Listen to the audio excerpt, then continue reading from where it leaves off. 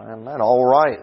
I want you to notice verse 14 of Hebrews verse 15 of Hebrews chapter 12. Look what it says. It says, looking diligently, lest any man fail the grace of God, lest any root of bitterness springing up trouble you, and thereby many be defiled, lest there be any fornicator or profane person as Esau, who for one morsel of bread sold his birthright.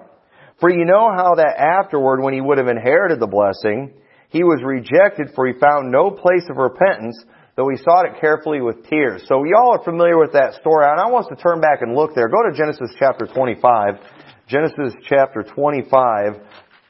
And we'll start reading in verse 27. But you're familiar with the story of Esau. But notice how in Hebrews it mentions, lest there be any fornicator or profane person as Esau. How he went and he took something valuable and he threw it away for one morsel of bread. Okay? And now why did he do that? Why is it that people throw away things that are of great value for sometimes the smallest things? And we see here that afterward, when he would have inherited the blessing, it was now too late. He found no place of repentance. There was no going back. He lost it, even though he sought it carefully with tears. I mean, he's crying about it. He's wishing that he hadn't done it, but it was too late. The damage was done, and it was all done for one morsel of bread. Okay, so why did he do it? Obviously there was a reason for it. Well, we're going to see that here in Genesis chapter 25 and verse 27. It says, and the boys grew, and Esau was a cunning hunter, a man of the field, and Jacob was a plain man dwelling in tents. And Isaac loved Esau because he did eat of the venison, but Rebekah loved Jacob. And Jacob sawed pottage, and Esau came from the field, and he was faint. And Esau said to Jacob, feed me, I pray thee, that the same red pottage, for I am faint. Therefore was his name called Edom. And Jacob said, sell me this day thy birthright. And Esau said, behold, I am at the point to die, and what profit shall this birthright do to me? And Jacob said, swear to me this day. And he sware unto him, and sold his birthright unto Jacob. And Jacob gave Esau bread and pottage of lentils, and he did eat and drink and rose up and went his way. Thus Esau despised his birthright. So why did Esau sell something so valuable for something so little? Because he was hungry and he was tired. That's pretty much it. Esau, he just totally gave into the flesh. Did something that he never would have done in his right mind, or something he never would have done with a full stomach. He would not have done something like that. But he was hungry. That was all he was thinking about. And that birthright, he's probably young here and he's thinking that's not for a long time when I would receive that inheritance, and I need food now, is what he's thinking. I want it now. And so he ends up selling his birthright. And here in Hebrews chapter 12, we're gonna go through a lot of this here in a little bit. I don't want to read the whole passage right now, but it starts out, it mentions, wherefore seeing we are compassed about with so great a cloud of witnesses, let us lay aside every weight and the sin which does so easily beset us. Let us run with patience the race that is set before us. We're in a race, okay? Racing and running is something that's kind of a painful thing, isn't it? It can be painful. You'll get that pain in your side. You're going to get tired. You're going to get short in breath. And, I like to run. I do a lot of running, and I've ran some races. And it's amazing how your body, when you're running, sometimes will tell you that you're dying. I mean, it will tell you you're dying. It will tell you to quit. And it'll tell you can't go another step. But, a lot of times you do. And, and I've noticed too, I've been in some of these races before, and especially with young people, with a lot of teenagers who clearly are in better physical condition than I am, but I can beat them most of the time just because of the simple fact I know my limits where they don't. When their body's telling them that it's dying, like mine is, they believe it. Where, I know, no, I can get through this thing. I can survive this thing. I know how to push myself. I know how to pace myself. And I notice too, some of the best runners, are a lot of times guys in their 40s and 50s that, can blow me away. Who should be in my prime. I did a 10K here, in Sterling a while back.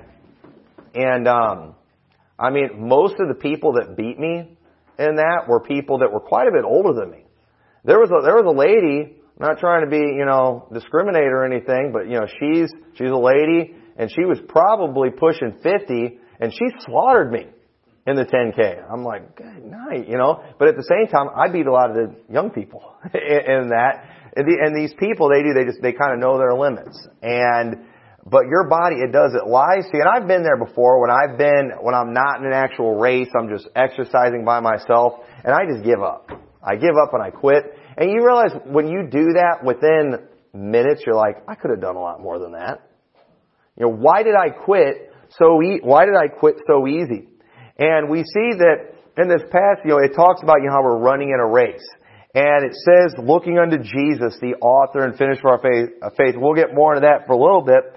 But then he goes on, we're not going to read everything in here, but then he talks about, for whom the Lord loveth, he chasteneth, and scourgeth every son whom he receiveth. He says in verse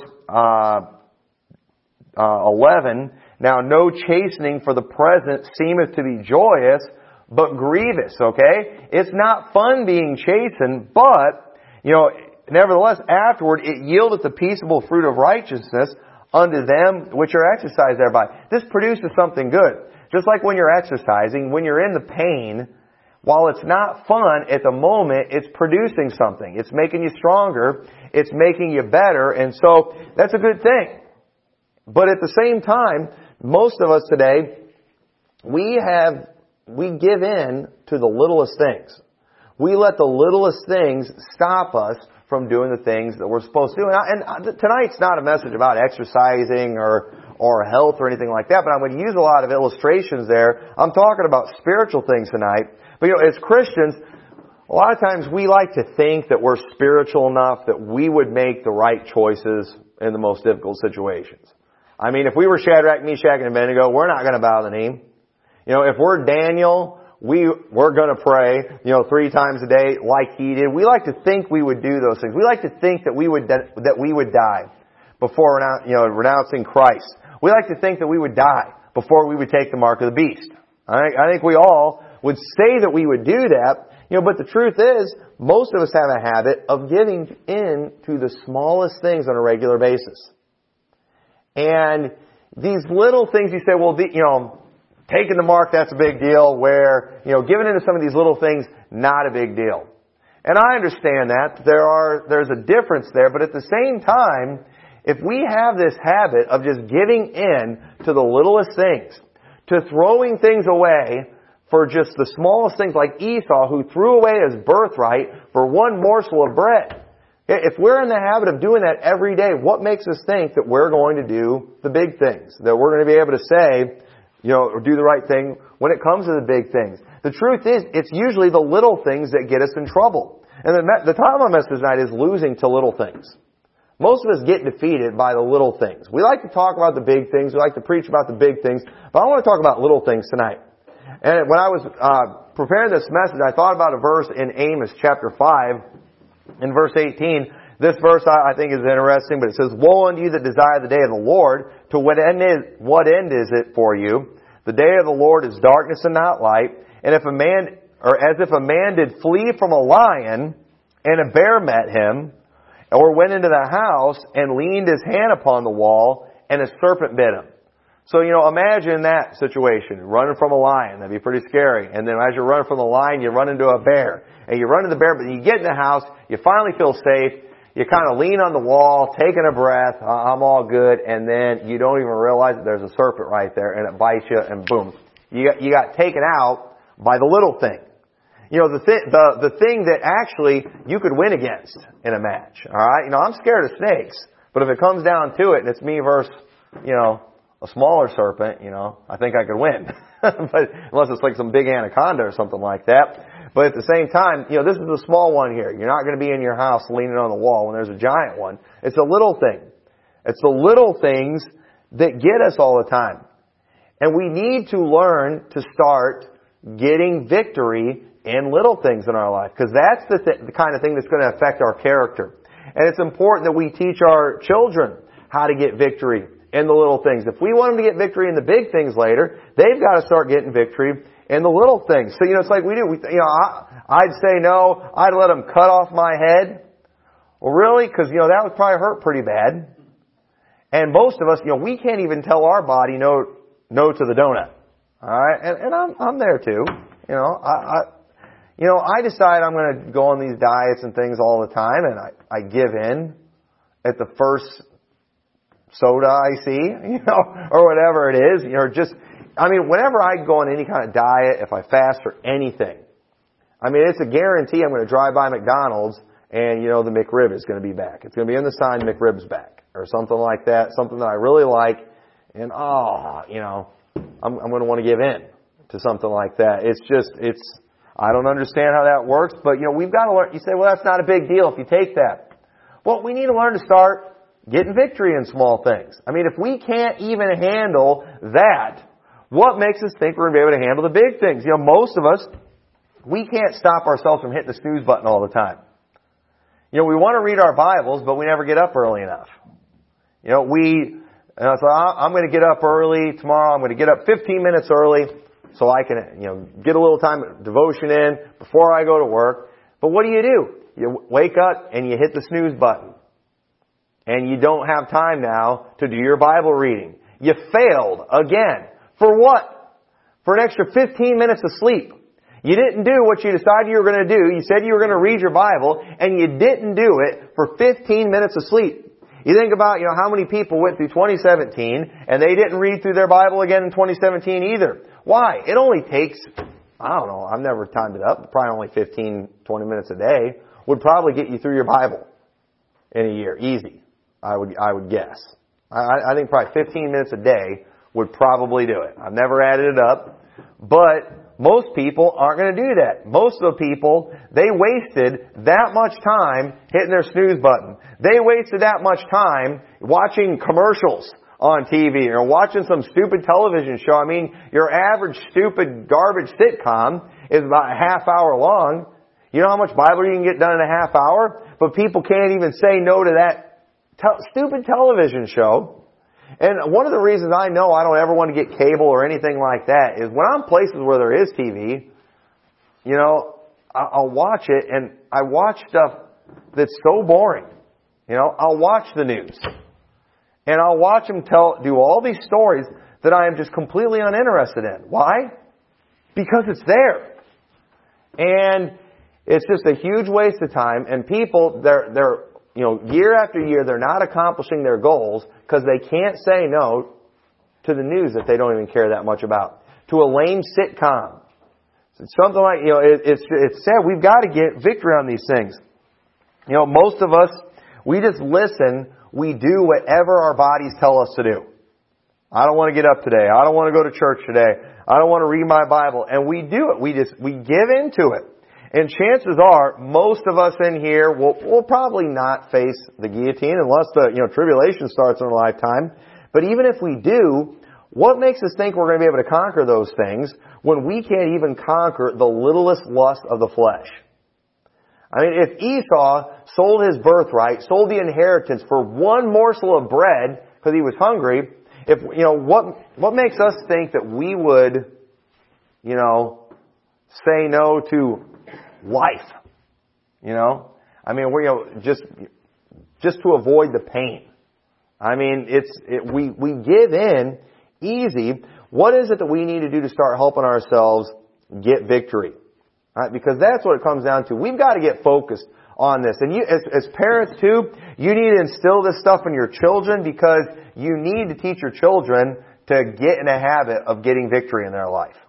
Because a lot of kids today, they're being taught they're all winners, everybody gets a trophy, all that kind of junk. You're all wonderful no matter what you do. And they never succeed in anything. They never get any victories. They never conquer anything. They're lazy. They watch TV all day. They're playing video games all day, all night, all that kind of junk. And they never get any real victory. And I'm sorry, beating a video game is not a real victory, alright? That doesn't count as a real life victory. Okay? And, listen, I could probably take anybody in here in Mario Kart, alright? But, that's nothing to be proud of, okay? Those things are not real victories. I'm not saying you can't have some pleasure every now and then. But, make your kids earn those pleasures, alright? If you're going to let them play video games and stuff, make them accomplish something first. Make them do schoolwork for the day before you let them play their video games. Make them accomplish something. But some things that we can do to help ourselves start getting victory. And turn over to 1 Corinthians chapter 6 and verse 12. 1 Corinthians chapter 6 and verse 12. We've got to start thinking about these things and making them a part of our life. Because it's amazing how many people just fail at the littlest things all the time. And then you got to listen to some of these people talk about how they do the big things. I don't believe it. I don't believe it at all when you can't get any victory over the big thing or the little things. 1 Corinthians 6:12 says, all things are lawful unto me, but all things are not expedient. All things are lawful for me, but I will not be brought under the power of any. Meats for the belly, and the belly for meats, but God shall destroy both it and them. Now the body is not for fornication, but for the Lord, and the Lord for the body. And God hath both raised up the Lord, and will also raise up us by His own power. Know ye not that your bodies are the members of Christ? Shall I then take the members of Christ and make them the members of an harlot? God forbid. One thing you've got to realize is if you're going to start getting victory in life, you have got to have a goal and actually a real desire to achieve it. And you have to start purposing things in your heart. Because notice what Paul's saying here when he's saying all things are lawful, but all things are not expedient. Okay? As a Christian, we've got eternal security, don't we? There's nothing if you're saved, there's nothing you can do that would cause you to lose your salvation. But are all things profitable for us to do? And he mentions fornication. Alright? Fornication is mentioned in there. And he's like, you know what? I'm not going to give my body to that. Even though it might be something that he desired, he's like, I'm not going to give myself to that because that kind of thing is a sin and I'm not going to be brought under the power of anything. And most Christians today, they are under the power of certain sins and they shouldn't be. Why? Because they've been delivered from bondage, the Bible teaches. But yet they go and they yield themselves members, they're members to those lusts of the flesh instead of yielding to the Spirit of God. And as a result, they don't accomplish anything for God. They're too busy failing. They're too busy doing the wrong thing. They're too busy, getting out of church. They're too busy getting caught up in sins. And God can't use them because they're a dirty vessel. Why? Because they just keep giving their body whatever it wants. And he's saying here, when he's saying, meats for the belly for meats, God shall destroy both it and them. Okay? This body that I have one of these days, it's going to finally die and it's going to go into the grave and it's going to rot away and deteriorate into nothing. So why would I focus my life on giving this what it wants? Wouldn't it be better for me to give myself to the things of the Spirit? Okay? And we all know that's what we're supposed to be doing, but why don't we do that? Because our body's very demanding, isn't it? Our body is very demanding, and when meats for the belly, bellies for meats, we've all heard the statement, you should eat to live, not live to eat. But at the same time, tell my body that. And we like those things. And you say, I'm gonna get this kind of thing under control. But you all know it, okay? We've all been there. We've all tried it. Our body is a liar. It lies to us. It tells us we're starving to death when we are not starving to death. I don't know how long it takes to starve to death, but it takes a long time. But yet, we go just hours without eating and we're dying. I can't even go a day without eating an animal without thinking I'm dying. I have to eat an animal every day. I can't live on just fruits and vegetables for one day. Now, medically, what I'm saying there is ridiculous. I could live on fruits and vegetables for one day, I think. But my body tells me something completely different. My body likes the meat. My body likes the sugar. My body likes the caffeine. It likes those things. And it's easy to just keep giving yourself over to those things and just do what it says. But you know what? I need to get this body under control. I need to get victory in my life. But if you don't have a real desire for it, it's not going to happen. Your desire for, health or whatever has got to be greater than the desire for that donut. And I'm telling you, folks, nobody desires junk food more than me. Alright? I desire it. I get away with it to a certain extent because of my physical job that I have, and, I'm worried about myself. One of these days it's going to catch up to me. You should see what happens to everybody that quits my job that I have in a matter of just a couple months. I mean, I want to go full time here at the church as soon as possible. I'd go tomorrow if I could, but I'm worried about what's going to happen. Alright? Y'all are going to have to start paying me out real good because I'm going to have to probably buy a whole new wardrobe. Unless I can start getting some victories. Unless I can tell myself no to some of the junk. Unless I can tell myself yes to getting out there and exercising and kind of making up for the change in my routine that's going to come. But you've got to have a goal and you've got to be determined. That's one of the main reasons I like doing some of the races and things that they do around here, is it gives me a reason to exercise. I got to have something motivating me. I got to have some kind of goal, some kind of challenge, and those things help me. But Esau, we see the Bible says that he despised his birthright. And that was, it's like a lot of people today. They despise, their life. They despise their health. They despise their walk with God, and they will get out of the will of God for the smallest things. They'll get out of the will of God for just a little more money. They'll leave the will of God for that little raise. They'll, hurt their family so they can get a little more money, working that shift that's going to make it where they're hardly able to be with their family anymore. And you've got to think about those things and stop giving in, stop saying yes to these things that are going to hurt you. And many Christians who sell out to the world, they usually end up hating what they sold. Because that's what we see about Esau. So this Esau despised his birthright. I know people that used to be, independent, fundamental, King James Bible, even Baptist, who had standards and separation, and they sold out. And now they hate everything we stand for. They hate, I know preachers that, they hate women who dress like a lady. Women who wear skirts and culottes, they can't even stand seeing a pair of culottes. It just bothers them greatly.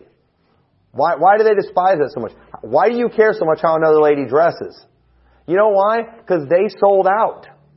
Why? Why'd they sell out? Because they were so weak, they were so given over to the flesh, that they couldn't even handle maybe somebody looking at them like they might be different. They couldn't even handle that.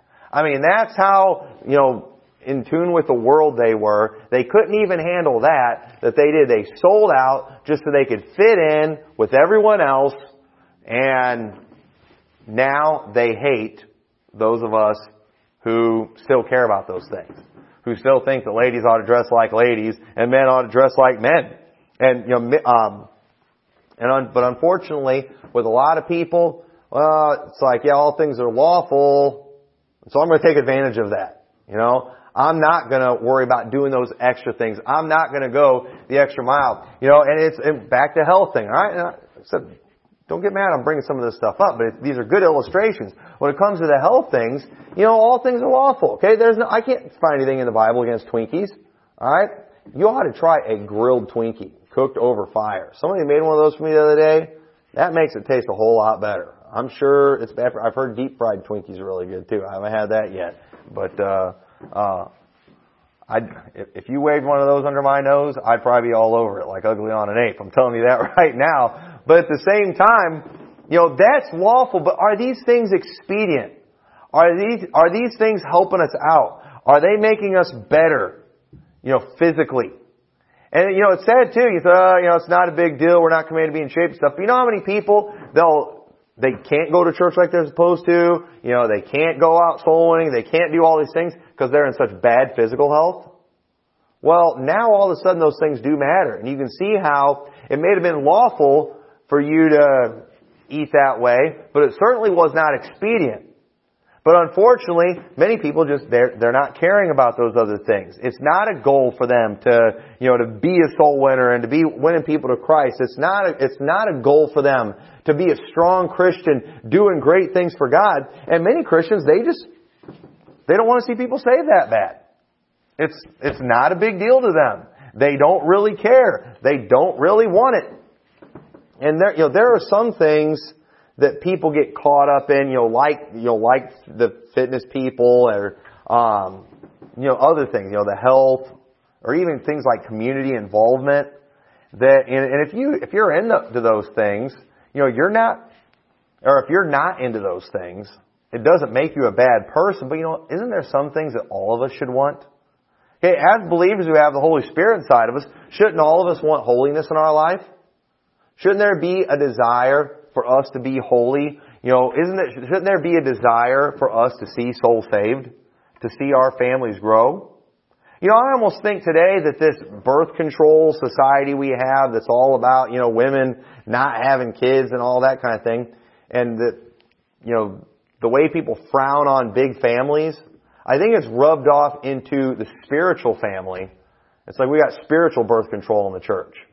So let's pull the plug on soul winning. Let's pull the plug on things that are going to be getting people saved. Let's just be comfortable with the little family that we have here. Let's not do the work of, bringing more people into the church that we've got to train. And have you not been to those churches before where it's all real spiritual people in the church? All mature Christians in the church? No babes in Christ? Well, you know what? It's nice when, your kids are getting older and you don't have the diapers and things to change and stuff like that. It does get a little easier. But you know what? We ought to be willing to go back and do the work again. I was just talking to somebody at work, one of the ladies at work, she has 3 kids that are all under 5 years old. And I had mentioned that, this was before my wife miscarried, and I mentioned we had number 7 coming. And she's like, she's just, baffled. At 7 kids, how could you do something, how could you even think of that? I've got 3 and, I can't even handle the 3 that I've got. And I was asking how old her kids were, and she said they're all under 5. And I was like, when all your kids are little like that, it is hard. It is a lot of work. But as they get older, I was like, it gets easier. And, when we had Lana, she was pretty easy because we had older kids that could help with her. And, and the next one that we have, I think it'll be the easiest one yet. But you know what? There's still going to be some challenges. I'm going to have to change diapers again, occasionally. I'm going to have to buy diapers again, when that day comes. And so, while I don't necessarily, think of that as an exciting thing, it's worth it. All right. And a lot of people, they're so desperate to not do any work that it's like, even in their churches spiritually, they don't want new people to come in. Because there is some work. There are some messes that you're going to have to deal with. There's the fits that are going to be thrown. And I don't want to have one of those churches which is all spiritually mature people. I want us to always have the new converts and people that are growing in the Lord. I think that's an important thing and a good sign of a healthy church. And the last thing we need is the spiritual birth control in our church like we're seeing in other churches. I think that's a sad thing. It's a selfish mentality, and we need to stay away from it. But it's important to turn over to Hebrews chapter 10, verse 24. If we are going to start getting success in the little things too, it's important that we surround ourselves with people who will challenge and motivate us. And it says in Hebrews chapter 10 and verse 24, every pastor's favorite passage, it says, "And let us consider one another to provoke unto love and good works, not forsaking the assembling of ourselves together as the manner of some is, but exhorting one another, and so much the more as you see the day approaching." Part of what we do in the church is we provoke others to love and good works. Okay? We're pushing each other to do better. We're promoting that in our church. We're trying to, one of the reasons we come here is so we'll get provoked to be better, and so we can provoke other people to be better. We should want there to be spiritual people in this church that challenge us. We should like being around Christians that make us look like crummy Christians. We all usually hate the really spiritual people, don't we? But we ought to love those people. We ought to let them motivate us. I want to be around pastors that motivate me. I want to be around pastors that are better preachers than me and that are better soul winners than me and that are harder workers than me, that are doing more than me. That way, it'll provoke me to do more. I shouldn't go hanging out with the lazy guys that are doing nothing just to make me feel good about myself. That's a terrible attitude to have. And that's why you shouldn't want to go to the liberal church. And I call them like the Planet Fitness churches. Okay? If you're anybody familiar with Planet Fitness, all right, Planet Fitness, it reminds me of the modern church today. It's, the modern church, with their judgment-free zone. Okay? When you Planet Fitness, that's their thing. Judgment-free zone. When you go in there. Nobody's going to judge you. That's what people want when they come to church. I want to go to church where nobody, looks down on me. And you know what? I don't even think in most churches when people go in there, people are actually looking down on them. It's just sometimes they go into churches where there's a lot of spiritual people and it convicts them. It makes them feel bad. And they don't like that. I want to go to a church, it's like they don't want to go to a church where everybody's dressed up nice. They like these casual churches. They don't like it when preachers get up there and preach hard. They feel like they're being judged. They get convicted. In Planet Fitness, they're all about their judgment-free zone. And that's one of the biggest things. I want to go somewhere where I'm not made to feel bad. But, we sometimes need to feel bad. We sometimes need to get motivated. Sometimes we need somebody to give us a good kick in the pants is what we need. Another reason people like to go to Planet Fitness too, it's cheap. All right? It's really cheap. It's like $10 a month. Go to Planet Fitness. But the problem with that is we don't take things serious that don't cost us anything. And if you're only paying $10 a month for a gym membership, you're not going to feel like you're wasting your money if you don't go. And I think that's how they make all their money. They've got like the whole town giving them $10 a month and only, 5% of the people actually go there on a regular basis. Planet Fitness would probably go out of business if everybody that was, who was paying the monthly fee was actually there on a regular basis. They probably wouldn't have enough machines. So that's probably how they make their money. But we don't take things serious that don't cost us anything. The other thing too, that Planet Fitness is real big, no gym-timidation is what they call it. Which means nobody to make us feel bad for our sorry condition, And listen, I'm glad places, they make people dress modest and all that, but it's like at Planet Fitness, they don't like the really in-shape people there. Why? Because it makes the out-of-shape people feel bad. But shouldn't that be, why do you want to go to me, if you go into a gym and everybody there is out of shape, doesn't that just scream failure? You would think people would want to go there somewhere where, hey, everybody is in shape, thinking, hey, if I do what these people do, I will be in shape. But people would rather go to one where nobody's in shape. And wouldn't you, when it comes to a church, wouldn't you want to go to a church where there's a whole bunch of really spiritual people? Wouldn't you want to go to a church where there's a bunch of people better than you? That way you could say, you know what, I'll come and I'll do what these people do, and then I'll be spiritual one of these days. But no, they want to surround themselves with spiritually out of shape people.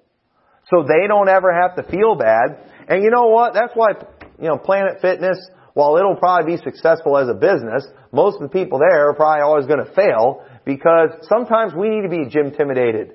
Sometimes we need to be, we need that motivation. We need that shame. That we need to go back to, in the schools, the PE coaches that call the boys girls and, call them wimps and throw basketballs in their faces and things like that. We need to go back to some of that stuff to motivate people. We need that. The other thing too, and the Planet Fitness too, it's like, no intensity is allowed. If guys are, they're not allowed to be yelling and anything like that. No, they don't do a lot of the free weights and stuff right there because apparently that intimidates people. They don't want the intense, weightlifters in there but you know what? Pain is sometimes the price you got to pay to get in shape.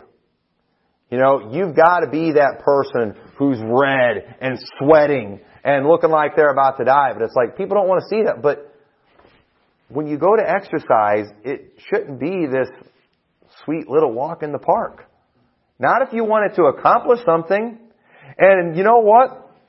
We ought to want to be in a church where there's people that they are intense about the things of God. They are intense when it comes to the preaching. They get excited around the preaching of God. They're excited about soul winning. They're zealous. They're always ready to go, ready to do something, making us feel bad for the little that we do. We ought to want that in our church.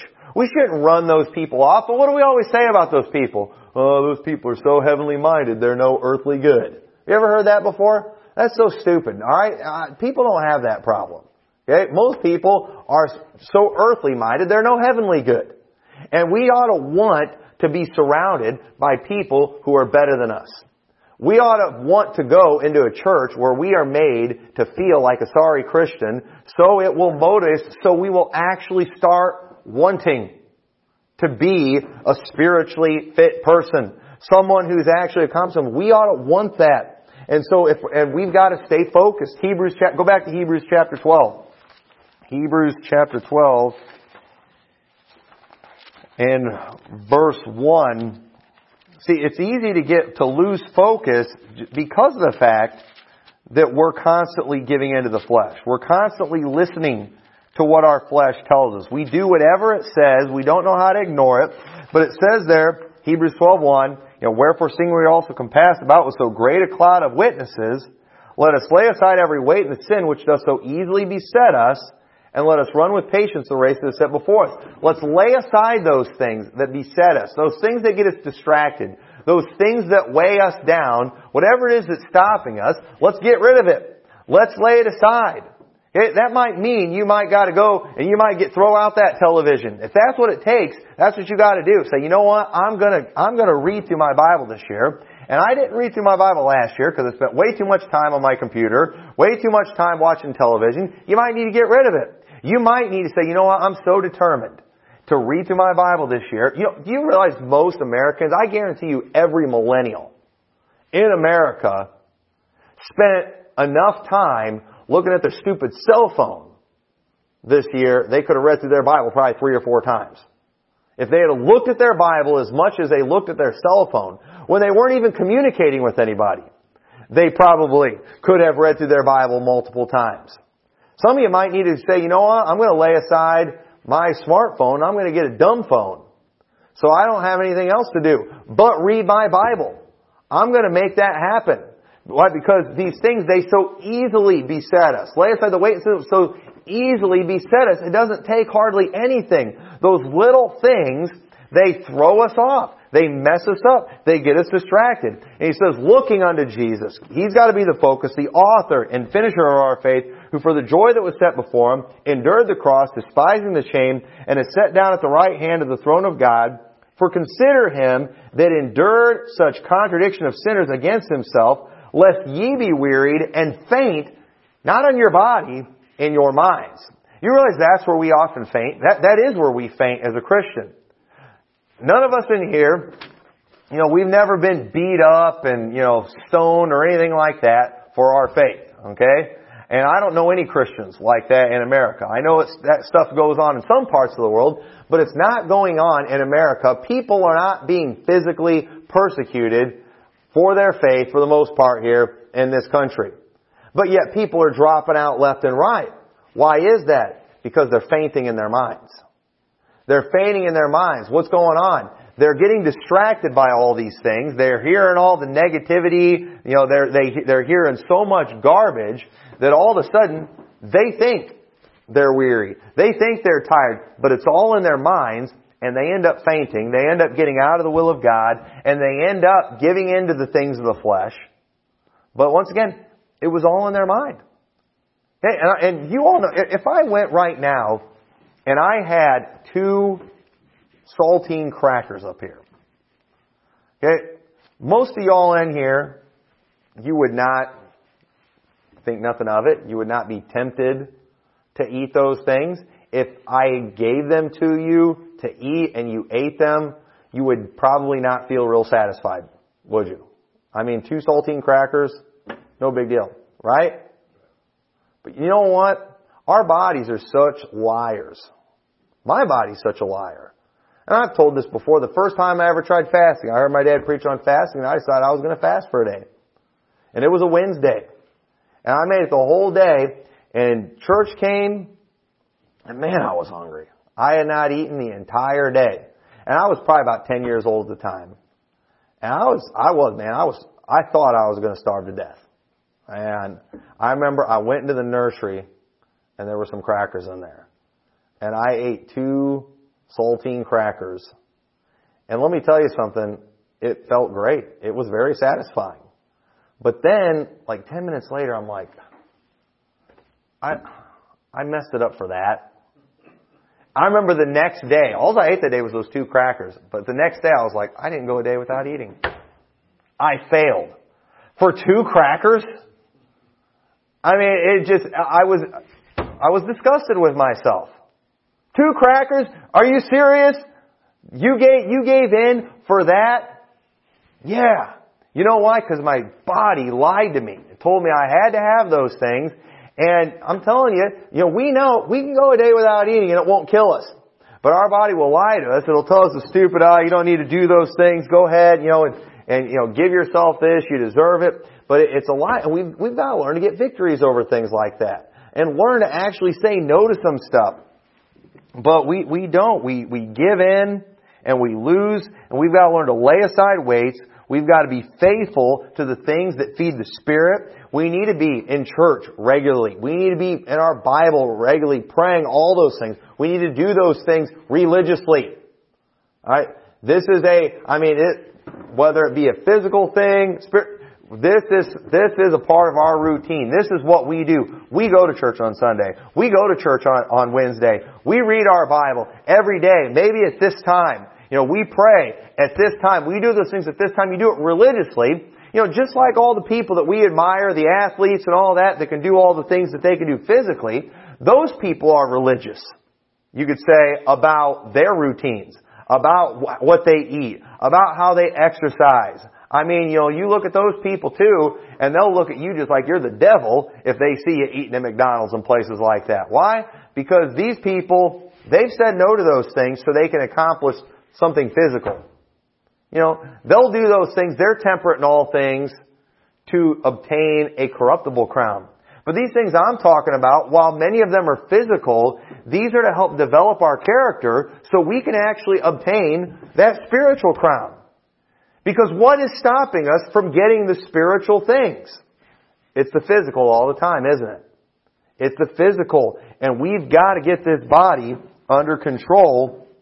And we've got to learn to ignore and overcome some things.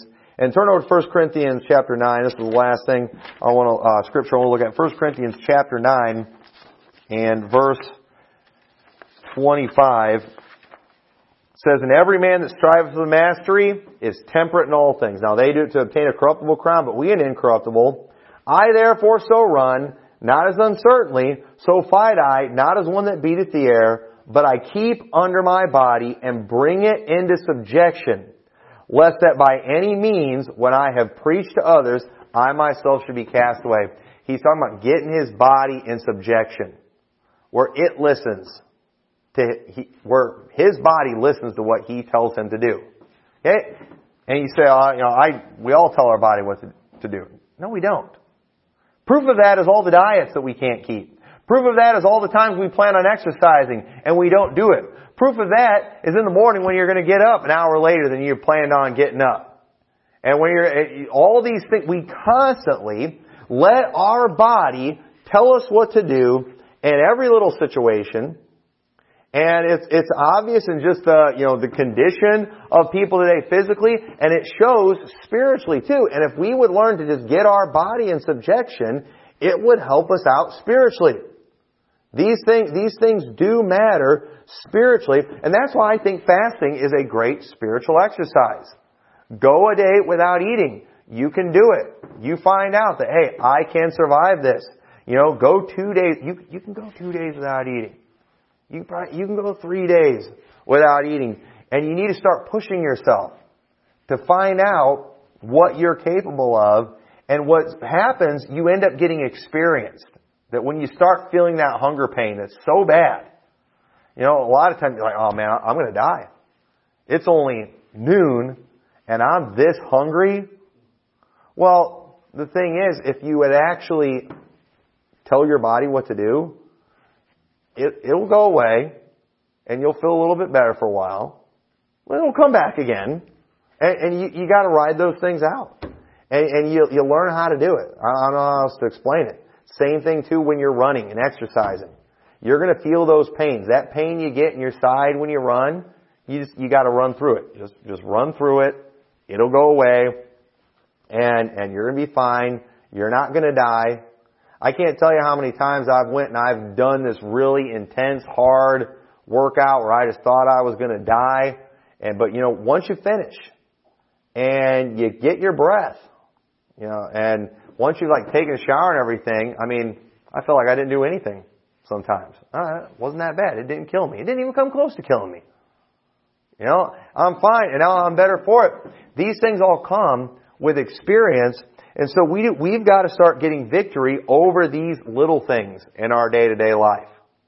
Start setting some goals, little things, and say, I'm going to do this. I'm going to get victory. I'm going to learn to tell myself no, because that is going to develop character in our life that will actually help us when it comes to the really important things and when it comes to the spiritual things. And if we want to have any hope of accomplishing anything big for God, we've got to start getting victory on the little things. If we're not faithful in little, we're not going to be faithful in that which is much. So I challenge you to start setting some goals. Write some things down. Our founding fathers, they were smart enough to make a constitution. They wrote a constitution limiting government. Why? Because they knew how wicked man was. We weren't just a true democracy that was governed by the will of the people. We were a republic. Okay? A nation governed by laws. Let's write down some laws that we have to live by. Let's force ourselves to live by this law. You know what some of us need to do? We need to write down some things in our house. We need to go and write some things down. This is the law of the McMurtry household. And, whenever your kids' things start complaining, sorry, our Constitution says that we can't do that. And isn't that what our leaders do? Sometimes, presidents have done that. Yeah, I'd love to do that. I'd love to give you all of these things. But you know what? We have a Constitution. And it's kind of nice. It helps. It makes the decisions ahead of time for us. Because it's easy for us to get into temptation. And you got to set some goals and start getting victory on those little things. In your day-to-day life, get victory in the little things. And so with that, let's pray. Dear Lord, we thank you so much for your word. And dear God, I just pray that you'll help us, Lord, to be faithful in the little things, Lord, not just in the big things. And I pray you'll help us to be victorious, help us to make victory a part of our life and a part of our routine. And I pray that, Lord, you'll use it to help us accomplish great things for you in the future. In your name we pray. Amen.